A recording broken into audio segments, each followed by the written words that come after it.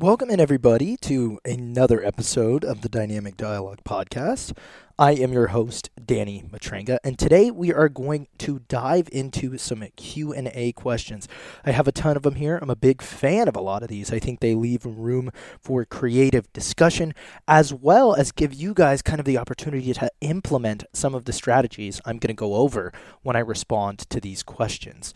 Now, before we do that, I do want to do a little bit of housekeeping because I know many of you might be new here. The reason I'm making that assumption is because a few days ago, I made an Instagram post regarding how it is that we go about introducing exercise to women in the traditional Western world. Here in America, here in Europe, in a lot of the world, the introduction that women get to exercise is closely correlated with, hey, this is a means to help you get thin, to help you look the way you feel that you're supposed to look. Perhaps that's from societal pressures, perhaps that's from men, perhaps that's from other women. That's not really relevant. And that food is maybe perhaps the enemy, or it's a means to gaining weight and getting fat, and that you have to be very careful with it. And the post I shared simply posed the question of, imagine a world where we introduced exercise to women as a means to building strength, becoming more athletic, and food as a means to nourish the body and set you up for long-term health and success. And that post very quickly spread. It was my fastest liked post. It's at 15,000 likes and 15,000 shares. So this post has been shared 15,000 times, which is awesome. I think that's really cool. I'm not a huge person in terms of likes and comments. It's not really what drives me on social media. Don't really have a lot of followers in the first place. But what I do imagine is that it's probably brought a few new people here to the podcast. So if you are one of those people, I just wanted to say thank you so much for tuning in. I look forward to hopefully earning your subscribership. If you enjoy today's episode, like I say at the end of every episode, please feel free to screenshot it, share it to your Instagram story, tweet about it, put it out there on whatever social you use so you can share some of the stuff we'll talk about with people who probably need a little bit of help too. Today has been a lighter day for in-person sessions for me, so the majority of my one-on-one clients have been finished up. Most of my online programming is done, so I cut away a little bit to record a podcast, and these are the days that I love to do Q&As because you guys always bring the best questions, and I'm trying to fit this in here on Tuesday between my last client and the presidential debate between Donald Trump and Joe Biden. So I do plan on watching that. I'm fairly politically inclined. That probably makes a lot of you just sick to your stomach, but that's where we're at here today in California. I do live in Sonoma County, so this smoke in the air from these wildfires is kind of making it a just stay inside type of week, unfortunately. So you might get a couple more podcasts as we go along here. So the first question, and these are fielded again from Instagram. If you have a question specifically for the podcast, you can go to the link in my Instagram bio and actually click on the icon. There's a little icon that says ask a question for the podcast.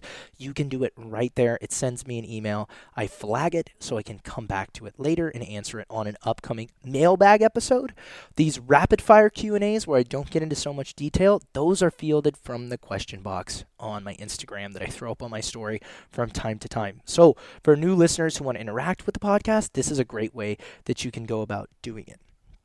All right, so first question comes from @ElvaDes with 4 S's, and she says, what are your thoughts on working out in the morning without eating? Is that good or bad? So whenever you're training without having had food in a considerable amount of time, specifically overnight, we are generally going to refer to that, I should say, as training fasted. Now, training fasted is not inherently better or inherently worse than training fed. A lot of how you train and how you will learn to train and get into the routine of training across your training career is going to be based on personal preference. If you're somebody who likes to train in the afternoon, 1 to 2 hours after you've eaten lunch, training fasted early in the morning might rock you like you cannot imagine. You might have no gas, you might feel lethargic, you might be half asleep. having trained so many people over the years, and I used to start my days training clients at 5 a.m., I just know that people have different archetypes. There's actually a word for it, and it's called a chronotype, and it just kind of is whether you're a morning person or an evening person.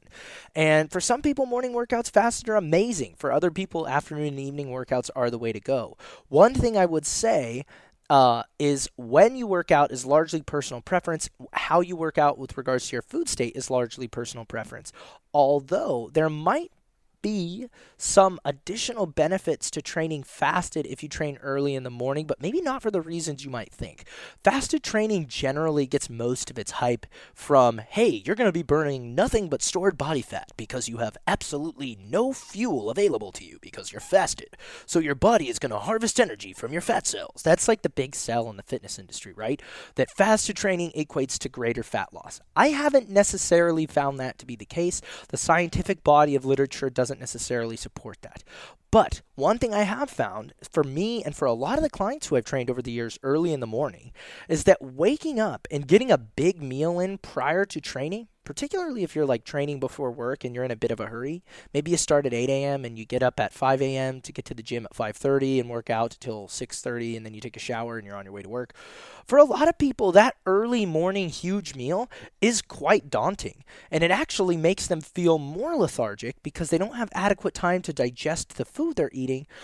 Many times they end up eating it on their way to the gym, and they're training whilst digesting. And digestion is a biological process that takes calories. It takes energy. So you are diverting some of your body's energy to digestion, which doesn't necessarily equate to massive drops in like your resistance training KPIs. KPI means key performance indicators. Like, it's maybe not going to massively reduce your strength, your power, your pump, right? But for a lot of people, that digestive process going on can lead to lethargy. It can lead to you feeling tired, more tired than you might already be. So that kind of summarizes my thoughts and my theories around training in the morning fasted. As to the question of whether it's good or bad, it might not necessarily be ideal for gaining the absolute most amount of muscle possible. But again, this is splitting hairs because training fasted might impact your ability to preserve protein. We call this protein sparing, right?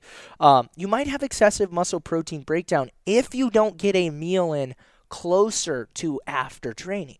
So again, diving into the conventional resistance training wisdom rabbit hole, you've got your bros out there that are like, yeah, dog, you got to get a protein shake and a rice cake with jelly on it in after you work out every time or you're pissing away your gains. That's the bro voice, right? So bro comes out and he's like, yo, anabolic window, 30 minutes post-workout, got to have it or you're losing everything.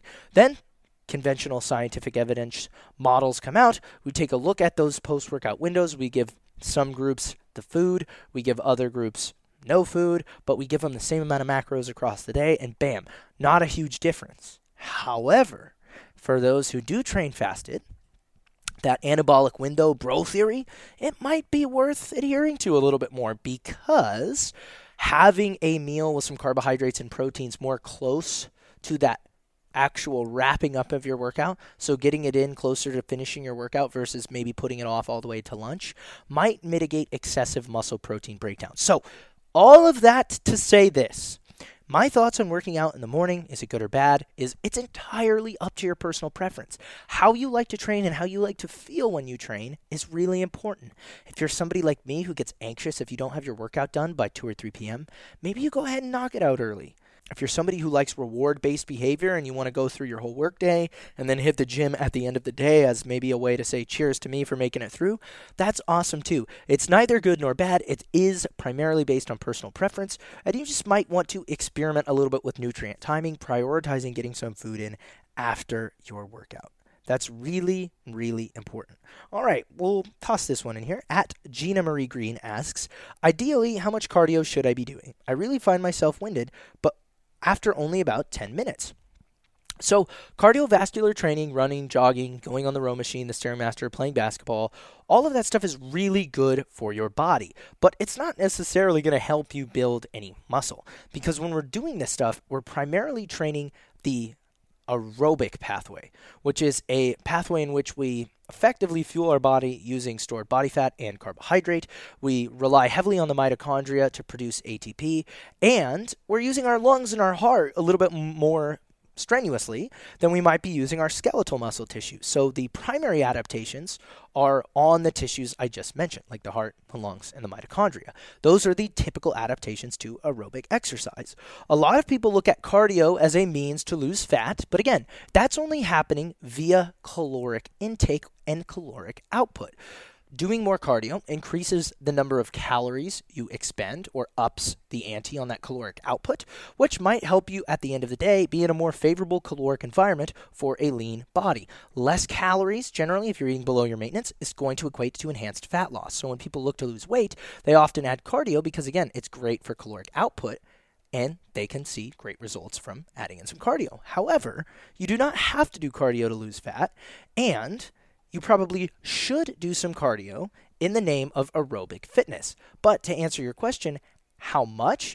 I tend to recommend between 60 and 90 minutes per week. And how I program that for clients is really simple. I want everybody to get a 10 to 15 minute cardiovascular warm-up. Just find a spin bike, go for a walk, go ahead and hop on the treadmill or the Stairmaster, whatever your workout situation looks like, and take 10 to 15 minutes prior to training to increase your core body temperature, increase the temperature of your working tissues, enhance the ability for your tissues to facilitate blood flow by getting your heart rate up. All of this awesome stuff happens when you do an aerobic warm-up, and it's going to enhance your training, whether you're training aerobically or anaerobically, like weightlifting.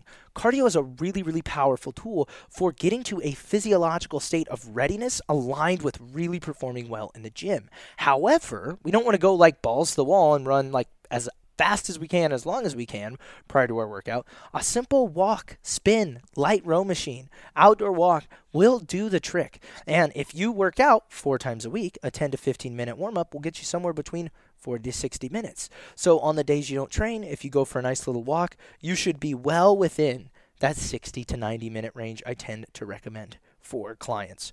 So next question comes from @LeePinkham, and it is, how do I define fitness? So I think this is a really great question. So from a evolutionary biology standpoint, fitness is effectively our ability to survive and reproduce. That's what Darwin meant when Darwin said survival of the fittest. Fittest meaning those who can survive and reproduce. Well, fast forward to 2020, our contingency of reproduction isn't our overall ability to survive. Survival isn't so much an issue. However, our fitness might be, and fitness has taken on a new term, or I should say it's a term now that we use to describe our body leanness, our overall level of strength. Perhaps it's the way we feel, right? It's a term that we don't necessarily have a concrete definition. Like, what does healthy mean and look like? What does fit mean and look like? Well, I have a little bit of an opinion here, and it's probably biased, so take it with a grain of salt. But I believe that somebody who is fit is living a mostly pain-free life. Their body is not super impacted by pain all the time, because pain can be a massive detriment to quality of life. And I think that being pain-free is one of the number one hallmarks of people who have strong, able bodies. I think that making an effort to be well-nourished by selecting a variety of foods from mostly whole food sources that provide you with tons of micronutrients and the macronutrients you need to perform, right? You're not eating foods that lead to excessive body fatness, and you're not depriving yourself so much that you have a very low level of body mass that would be considered to be detrimental on that end too. So you're making good food choices that are aligned with longevity and living a healthy life. So I think that is a component of fitness as well, right? So relatively pain-free and having a quality approach to your nutrition. Another thing that I think has to go into fitness is your stress, your anxiety, your mood, your overall mental health, right? That's got to be a part of it. You could be the number one bodybuilder in the world, absolutely shredded. You could be the top running back in the NFL, absolutely a beast, the number one CrossFitter, top bikini competitor, you name it. But if every night you go home, you're super anxious and depressed and you want to take your own life, I don't know how fit and healthy that is. So keeping an eye on your mental health is incredibly, incredibly important. And going out of your way to quote unquote exercise that by maybe going to therapy, communicating with your friends at a deeper level, making the effort to, unpack elements of your subconscious, things that bother you, challenging your own bias, getting outside of your comfort zone. That stuff can be really powerful, and I think it's a part of living a good life. And then, of course, the most obvious one is you've got to do some type of challenging, arduous exercise. What that looks like, I can't say for sure. For some people, like maybe going out and playing basketball several times a week is enough to be lean and happy and be, in your mind, fit. And again, if you're pain-free and you're, not having any adverse health issues related to metabolic health or excessive body fatness, in my mind, I'd categorize you as fit. But if you're somebody who wants to take your fitness to a really high level, I think that doing a lot of resistance training and building strength and quality metabolic boosting muscle is going to have a ton of benefits. So in my mind, when I look at somebody and I would like, man, that person's really fit. They are healthy, robust, they're pain-free, they're strong, they can lift, they can run, they've got a good head on their shoulders, and food doesn't dominate their life. It adds to it through nutrition and helping them connect with other people. That, right there, is my definition of fitness. And I hope that answers your question. The best multi-purposed gym shoe for women. This is from CrossJaw96. So, the best multi-purpose gym shoe, if you're not going to be running, is probably something like a Converse Chuck Taylor or a Vans. Something that's really flat, low profile, provides minimal cushioning, right? Because we don't want to be lifting weights on top of pillows. As somebody who used to collect a lot of shoes, like I have dozens of collector Air Jordan sneakers that are worth between $300 and $1,500 that I've worn literally once or twice in my life. And I look back at myself when I was younger now and I'm like, what the hell were you doing buying those shoes? I thought they were cool. I thought they looked awesome. I thought that they gave me the drip, swag. But the problem for me is they weren't really great to wear around when I was training clients, and they were even worse when I was training myself because they're so cushioned. And so things like Adidas Ultra Boosts, Nike Air Maxes, all that stuff is incredibly popular. They're great sneakers from an aesthetic standpoint, right? We can all admit they look cool, but they're not necessarily ideal to lift weights in, and they're probably not that great to run in either. So I think overall you should get a shoe that's semi-functional. So understanding that you've got the opportunity to lift, you want to have a stable, relatively low cushion profile shoe. So like I said, Vans or Converse are my go-to, and if you're going to be running, I would strongly recommend packing some running shoes in your bag so that you can switch into those. Because those, like I said, Chuck Taylors and Vans, flat and low cushion, not ideal for the average person's foot or somebody who's just taking up running. Okay, so G21 Loria asks, what are some of the strategies that you use to program for fat loss in addition to nutrition? So obviously with training, I think I actually answered a very similar question to this on the last podcast. But lifestyle-wise, right, because I do program some lifestyle stuff in, I like all of my clients to take a 10-minute walk after each meal. And this is something that I stole from Stan Efferding and Mark Bell, and I love it because going for that walk helps with digestion. It helps with normalizing insulin after a meal, right? Blood sugar response. It acts to burn calories. For most people, you're going to get some sun exposure, and that's going to help with vitamin D. You're going to increase your NEAT by taking more steps. So many amazing things happen. It also gets you into a little bit of a routine where you can work on some mindfulness. Going for a walk and maybe leaving your phone behind is something that I think all of us should probably do a little bit more of. And so as far as things that I ask my clients to do, that is definitely one of them. And then I actually referenced one of the things I had my clients do in their programming to enhance fat loss earlier, which is incorporating that element of an aerobic warm-up. If you can bump that up to 15 to 20 minutes, you can sneak some cardio in that's going to increase your total caloric output quite measurably across the week. And I'm a big fan of doing stuff that doesn't make it seem like you're doing stuff. I think that's really important when you're talking about changing someone's behavior. You want these changes to be noticeable, right? You want them to be tangible enough that people actually want to do them, but not so noticeable that people feel like they're dominating their life. So little stuff like this can go a really, really long way. And I'm a big fan of simple little wins. All right, next question is from @Ellen Grace Fit, and she says, when recovering from injury, less calories, Maintenance? More. What do I do? Less NEAT? And so this is a great question. I've actually been working really closely with one of my clients who had a total knee replacement, or a TKR, 150 days ago. And so basically from the moment he got done with his TKR, we implemented a pseudo physical therapy protocol. This is a client who I've worked with through one joint replacement before, and he trusts me quite a bit. And I work very closely with my friend who is a physical therapist to implement some of these protocols in the comfort of my client's home during COVID-19. We'd had exposure to each other, so this was something he was more comfortable with. And the first thing I had him do was make sure that he was getting adequate protein. So whenever you have an injury, and I know that I'm referencing a surgery, but when you have a surgery and you cut out someone's knee and you cut a massive hole in their leg and then you sew it back up, that's an injury. Cutting someone open qualifies as being injured. So if you have any tissue damage at all, in any capacity, whether it's a sprain, a strain, a tear, a cut, that requires protein to heal, right? And so for people like us who are resistance training all the time, maybe we are already in need of quite a bit of protein. It's really important to remember that when you're recovering from an injury, right, you still need all of that protein, even if you're not training, maybe not all of it, but quite a bit of it, to help facilitate repair of the tissue that's damaged. Another thing that's really important to remember is recovering from injury requires energy, right? Your body uses energy to do a lot of things, not just exercise. So don't go into this massive deficit when you're injured. A lot of people think that, I'm going into a deficit because it's inherently anti-inflammatory and that's going to help me heal. That might be true, but I don't think the minimal outcomes or inflammation-related outcomes of a calorie deficit are going to be better for your recovery than eating the amount of food you need. I would recommend focusing on mostly whole, minimally processed foods. I recommend that all the time, so it doesn't really change here.